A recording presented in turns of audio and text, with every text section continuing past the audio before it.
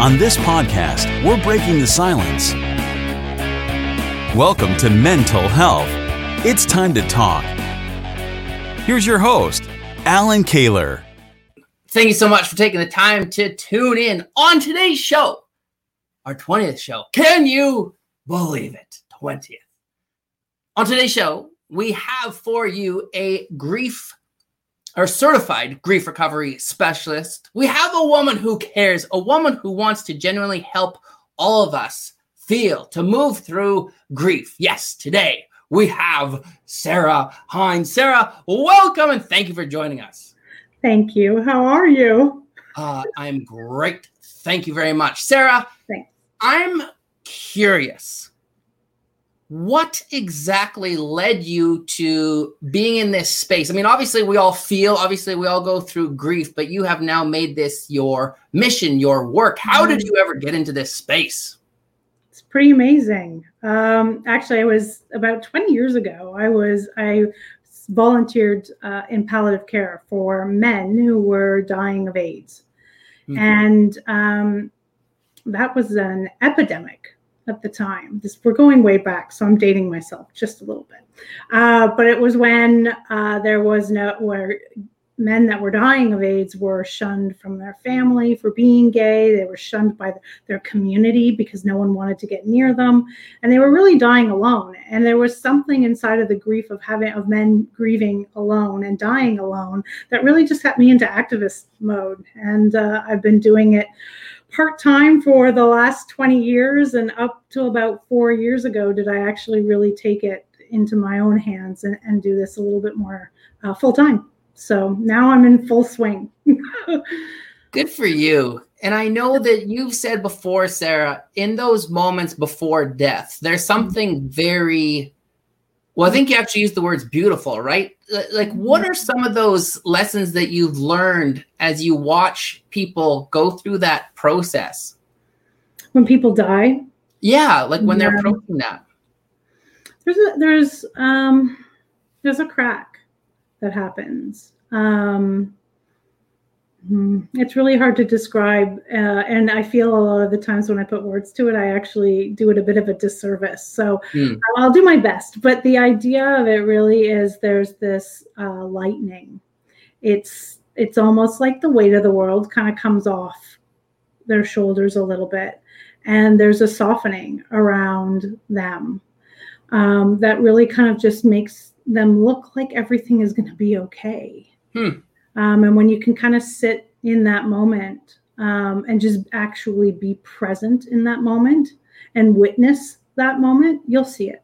And it's a beautiful moment to be, and humbling moment to witness, that not very many people get the opportunity to see. Yeah, I appreciate that perspective. I can also appreciate that it's hard to articulate anything that's somewhat spiritual in nature. Yeah. And so you've observed a lot of this. And for people who are going through it themselves, who are walking through it, and because on this podcast we talk a lot about men, obviously, there are significant differences, aren't there, in the way that men grieve versus women? Big time. And it's those that identify as male, there's a much different mentality around what grief means to them, as opposed to those that identify as women. And how do we play in between those two? And how do we create safe spaces for those two to be able to grieve in the way that they feel that they need to grieve? I mean, all grief is different. And but we're typically looking at grief from a female perspective, because that seems to be where we gravitate to around those, and I funny quotes, around soft skills.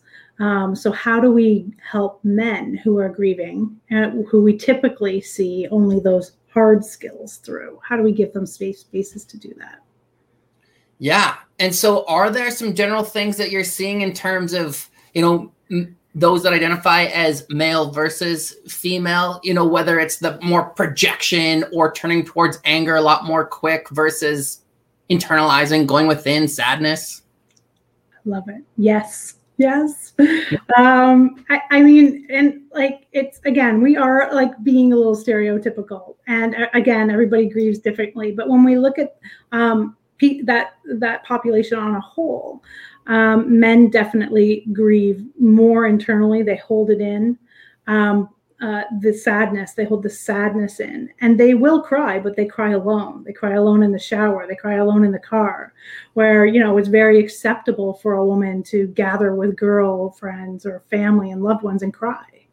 So there's that's just one small little difference that we're seeing inside of the way that society has accepted grief out of women, or the visual grievances of women and not of men. So there's a bit of a societal shift that needs to happen around this. But before that can happen, we need to ensure that we're not trying to fit men into the same kind of field as women. We want them to be able to grieve the way they need to grieve. Coping mechanisms are another really big one. Women will typically, and I'm being very typically will go down the path of, I just need to hang out with my girls, or I need to be under the covers for 4 days. Men will, build a tree fort in the backyard 5 times and go, bungee jumping or sky. Like, they'll go and do these like very outwardly overt, like kind of hands busy kind of things. And so it's just those kind of coping mechanisms that are a little bit different. What else? Oh, typically men like to grieve, or they like to, the way that men bond is another good example, right? They find connection more in doing those things, like going fishing or going for a run, or they sit at the bar at the pub, right? Shoulder to shoulder. That's more of the way men tend to connect with other men, or men support other men. Whereas with women, we want to sit on the couch and drink wine, or we want to sit and have face-to-face conversations rather than shoulder-to-shoulder doings, right? So there's just these little tiny different nuances, and they're not one isn't better than the other. It's just different the way that we grieve.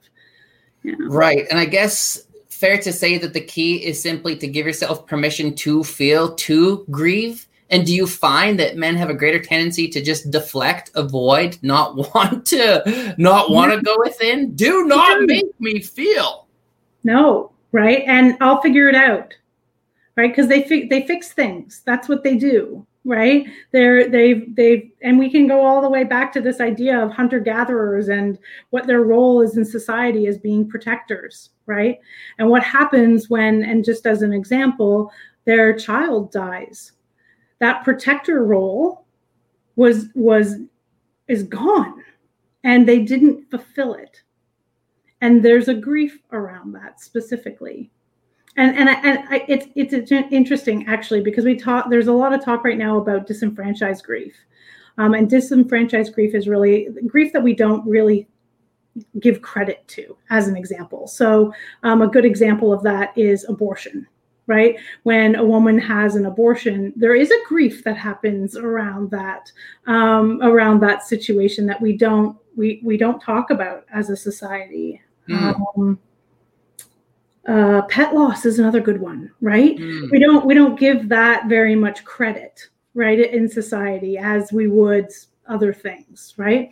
So men, in a lot of ways, have this as well, right? When someone's child dies, they typically worry about the mom, right? They worry about you losing your baby. They don't really talk to the man of the father, right? And so there's really a few things, and maybe that's by design, right? Maybe it is, but there's something to that. That support system that we typically use inside of grief that just doesn't give men the support that they need. And I think that's a big part of why we need to build proper supports for men around grief, I think. 100%. Do you think, Sarah, that it also plays a factor where people just aren't sure necessarily how to have those conversations with the men? I mean, especially if say a couple, to your point, like if there's whether it's through abortion or the loss of a child, it's just easier, more comfortable to console, to have a conversation with a mother than a father. Well, I think the conversation can happen with a mom, right? I think fathers are too busy kind of holding it all in because they have this idea, and it's not their own making. It's of our society's making, that their role as a man, as the masculine role, is to hold on, is to keep their stuff straight, is to really keep the bonds alive, is to fix things. And so they're stoic through it, right? And we're used to those supports being talk therapy.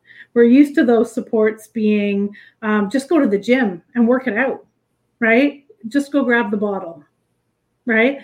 Those are the things that men use to cope with grief. Conversation is not what they're looking for. So how do we support men? Well, in the work that I've done, most of the work that I've gotten has come from wives or girlfriends who have come to me and said, my husband needs, or my partner needs help, and I don't know how to support them. And so I a lot of the times I have to go through the system, and then they come back and they're like, okay, that was good, but I really hate fishing. So what do I do now? So it's this idea of going in and saying, hey, let's go do something you like. Let's do it together. Right. And just sit with people. Right. And say, like, I feel you're hurting. I know you're hurting. I'm hurting too. And I know, like, talking about it is not necessarily what you feel as safe. And so maybe we could go and do this and have a chat about it. Right. Maybe we go do some fishing and maybe talk about what we miss. Right. And that's how we kind of get grief to come to the surface a little bit. I find with men. Yeah. And Connie, thank you. Connie's chiming in saying this is a very much needed topic. Agreed. And to your point, when you say a lot of men typically suppress, they stuff it, they bury it, I can't help but think about a hamster. A hamster will kind of take all the food and just store everything in the cheek, but you can only put so much in there before something's going to come out, right? And do you meet with, at what point do you find that, especially for the men, they're finally able to get to that point where, okay, I'm either, maybe it is this extreme, it's either I'm not going to live till tomorrow, or I think I just need to connect with someone like yourself who's certified around this topic. Yeah, it typically has gotten to the point, and for women too, this isn't just men, but typically it comes to the point where it's unignorable. Yeah. Right? So whatever that boundary is, right? Suicidal ideation is a big one for men. It gets that bad, right? Before they seek help. They can look at the signs of depression and check off a few of those things on that list, and then they'll go seek help. So it gets pretty dark pretty quick for men. Women are they're a little bit more open with their feelings. They feel things through a little bit, and they are quite right. And I think I might have depression. And it's not to say that they don't go through those same things. But even admitting it is a hard thing for men typically. It's very difficult to even admit that there might be a problem, where women tend to be a little more curious around it. Anger, right? It comes out as anger. It comes out as frustration. It comes out as silent. I'm not saying a word. I'm going to sit here and I'm going to woodwork, and I'm not going to say a word ever. And they're quiet, right? They're quiet. I'm going to go out and I'm going to go build a boat, right? It comes out physically before it comes out verbally. Well, you made a good point before too. It's I think that people really get hung up in the approach. I'm going to guess that a lot of people who listen to this it's twofold. It's those who are trying to figure out how to best support the men in their life. And there's probably a few men who are feeling it's a little more comfortable, safer to just listen to this discussion via a stream or podcast. But I think that we overthink this when we're trying to support the people. And you said it perfectly. Like, first of all, let's just agree that silence is not the answer, right? To ignore it will not be the solution. And you said, let's just sit with them. Let's, is there a way, Sarah, that you help people simplify the approach when someone around them you just sense is struggling? It's a really good combination of finding the right words and supporting it with action. So finding the right words is typically the hardest part. And you'll hear a lot of this in any kind of grief podcast or anything like that. But saying things like, oh, at least you had time, not helpful, right? Comparing loss, right? Oh, at least you didn't lose, your son, right? There's always that comparison piece. Or, God's got a plan. Like, those things are just not helpful. But I understand why people say them, because they need to say something. They feel like they need to say something. So typically what I advise is, if words are hard, say you don't know what to say. And it's honest and it's real and you're open, right? So it's very simple to say, this is probably one of the hardest things I've ever heard of anyone having to go through. And I just don't know what to say there's nothing I can say that's going to make it feel better. I'm so sorry. I don't have words for this, but I'm here for you. And it's that add-on of I'm here for you. That is the action, right? So it's not call me if you need anything, because no one's calling. Because what you've done is you've put all the onus on the griever to come up with your action plan on how you're going to support them. Well, that's not helpful. Like, I'm busy grieving, right? If you want to help, figure that out, right? So how do we actually support it? We ask questions or we offer things that have yes, no answers, right? I'm going for a walk. Want to come? Right? Actually, I was at the grocery store or groceries got delivered and they gave me an extra milk. I'm going to drop it off on your porch. Are you home? Right? There's all of these little tiny things that we can do to support them. The loss of a spouse. I just was remembering the other day a great story about Kate. When you're ready and you want to hear it, let me know. Right? You've got these moments where you can create memories with someone and support them so that all they have to say is yes or no. But the very first place is to say that you can't find the words. I'm sorry, I just can't find the words, but I'm here. Right? It's so much better than trying to love and light them out of it, because you can't. So I think even with men, being able to say, I'm so sorry, I don't have the words. And I'm here if you want to go, grab a drink, or if you want to go for a fish, or you want to go for a jog, right? Or you want to go, and I'm being stereotypical again, but you get the idea, right? You pick up something that you want to go play some sports. Do you want to go, right? Like, all of those things that we typically would do that's a little bit more action oriented, I think are really important to add on and make sure that they're yes or no answers. I think it's also really interesting. People have a hard time hearing no. And I find it really interesting that we think that we're not being supportive if they say no. And I'd like to just change the paradigm on that I would rather hear 8 million no's than not offer it because I thought they didn't want it. Right? So being able to hear no multiple times is supportive. Your words before the no, the question is supportive, right? Not the answer. So we need to focus on that a little bit more too. But I could talk for days. I don't know if you've noticed. Thank you for sharing all that. Those are very good strategies, good ways to just leave those hooks. And I totally agree and appreciate that you brought up the need for action. And the thing is, people find out very quickly if the person is serious or genuine in that call to action, because if that person finally says yes, or they reach out and they're ready to do something but that other person's like, oh shoot, you know what? I have to get to a meeting, or hang on. That's where that person, I find, typically reverts and goes backwards, right? That's it, right? Or like they're sitting there and they think, you know who I'm going to call? I'm going to call Alan, right? And I'm going to go over and see him. And they walk over to you and you're surrounded by 3 kids. You've got the phone on your ear and your wife is like waving you down over in the corner, right? They're not reaching out to you. And you know you would drop all of it in a heartbeat just to help. So do that first so that they don't have to go through that and worry about, getting up into your busy day.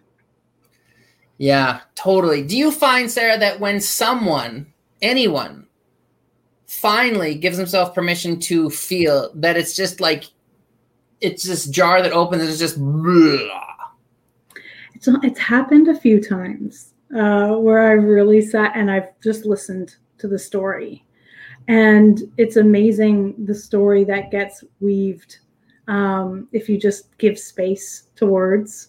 It typically starts with the latest kind of story of grief. But then it goes into something a little bit deeper. And then it goes, well, maybe. And it gets into this questioning, into this fixing role, because men love to fix things. Right? I want to fix this. And maybe it's because of this. And maybe if I just fixed this, all of this would go away, right? This would all go away. And then you start reverting back. And before you know it, you're listening to stories of how they grew up. Right? And it's just about listening. And it's amazing to see and hear the mind, the emotion work through all of it. And then in a moment, it's over. They realize what they've done. Right? And it's scary. And it's scary to hear all of that. I think it's a little overwhelming, to be honest. And it's only happened for me in all of the work that I've done a couple times. Yeah, it's interesting because you've said the word fix a few times. And if we can just remember, it's not our job to fix, but rather the power of listening. It is incredibly profound. I'm curious because obviously death is inevitable for everyone, but we don't really want to talk about it. I mean, even the idea of grief, do you find that we're much more reactionary opposed to why the fear? I have no idea. No, I think it's twofold, right? I think we don't want to think about death at all. And as a society, we typically have kind of petted our way through it. Right? It's going to be okay. It's going to just power through it. Just get through it. You're strong. Be strong. Just be strong. Love and light. God has a plan, right? All of those things are typically the way that we soothe ourselves through grief. So when death happens and we're sad, we don't accept these emotions around anger, frustration, sadness. All of those things are things we need to get over. Whereas, when a baby is born, we're excited, we're happy, we're looking towards the future, and those are acceptable emotions, right? So we've shunned the stuff that we feel when bad things happen, and we've exonerated or kind of like exalted around these beautiful feelings. And now we're stuck into this moment of birth or death. Well, I prefer birth, right? And we don't really see them actually as the same thing. This idea of a celebration of life. I think if we saw grief as not an emotion, but as a skill that we need to build, that we would be much better to handle and accept our sadness and our lamentations around grief a little bit better. We'd be able to hold them in a way that, because we're going to hold them for the rest of our life. The grief is, and you'll hear this all over the place, right? But the grief is this love affair in reverse. You grieve because you've loved, and how lucky are we to have done that? So to shun it, or to get over it, or to hide it, is a really sad thing. I think is sadder than the grief itself, to be honest. The other part of it too is we don't really think much about this idea of grief and what is grief and why are we grieving? We're grieving because we were lucky enough to have someone amazing in our life. It's a good point. You put a beautiful spin on it. It's like that saying, better to have loved and lost than never to have loved at all, right? Good point. Yeah. And like I said, I shared this before, but Brad's chiming in, loved the idea of honoring all emotions, including grief and loss. Yes. It's one of those, like, there's so many layers to it, isn't there? Especially for men, because you have all those old stereotypes that still exist. And you've alluded to some of those, be strong, be a man, put your head down, suck it up. Well, if emotions are energy, which they are, if we don't look at them, then obviously they become problematic. And you've also shared in our previous conversations that, again, not to generalize, but those who identify as male, they store grief differently, don't they? Yeah, the body, right? Well, women do too, but they because it, like, I think there's studies out there. So, and it's worth researching, but men actually, physical illness is a very big part of male grief. They typically see some sort of illness, physical illness, come out within a year of significant loss. And I'll find the research, but because I've read it before, I just don't remember where. And I'm pretty sure it was a good resource. So I'll find it for you and I'll send it off. But this idea that it's all held inside, right? We've created this, they talk about a man cave, and all I imagine is, like, in the center of it is this big ball of grief, right? Like, no wonder we need to go isolate. We've got all these things we're carrying, right? And how do you actually, like, sit down and hold all this big cement ball that we're ashamed of, right? You're ashamed of having to hold it. Whereas typically what we'll see inside of, healing circles or therapy is that now let's get it out. We're going to get it out with talk therapy. Well, men don't feel safe talking about things. They feel safe doing things. And that's why you see those coping mechanisms. I'm going to build a treehouse. I'm going to build a boat, right? That's grief. That's giving grief somewhere to go. And it's not a bad thing as long as they're healthy things that we're doing, right? We're not hitting the pub at 9 a.m, right? We're sitting down and actually doing something, kind of giving our grief somewhere to go. So you see a lot of that happening in men specifically when it comes to grief, because they're carrying a lot that they're ashamed to be carrying. Yeah, and shame is so toxic. And the thing that I found, and maybe it's more, as a father, realizing that children are always observing, they're always watching. And the reality is that if, as adults in general, if we cannot give ourselves permission to feel, to grieve, to be vulnerable, then there is no way that those that follow will, especially the boys, right? And so you've touched on it already, Sarah, but are there other ways that we can help men to be more vulnerable or create the spaces where this healing has a greater chance to happen? It's interesting because I find, and that's a very delicate situation, like delicate statement, because what I'm afraid of happening is that we are going to have to convince men that they need to be the way they need to grieve in a certain way. So what I would rather happen is that we meet people where they are, and that where people are, that we give them a safe place to be able to grieve the way they need to grieve. And then inside of that, you will find vulnerability. You will find acceptance. You will get rid of shame around grief. They won't be isolated. There won't be guilt. right? This idea of shame, guilt, and isolation, those three things alone, right, need to be released. And they cannot be released by invoking mandatory healing techniques, right? It has to be, let me meet you where you are and let's create a safe space and you grieve the way you need to grieve. That's, I think, the core of what we need to do. And that's going to be different for every person. I fully agree. I am 100% with you that it is absolutely essential, critical to meet people where they're at rather than forcing change. However, I'll say this, Sarah, I have tried to create the space.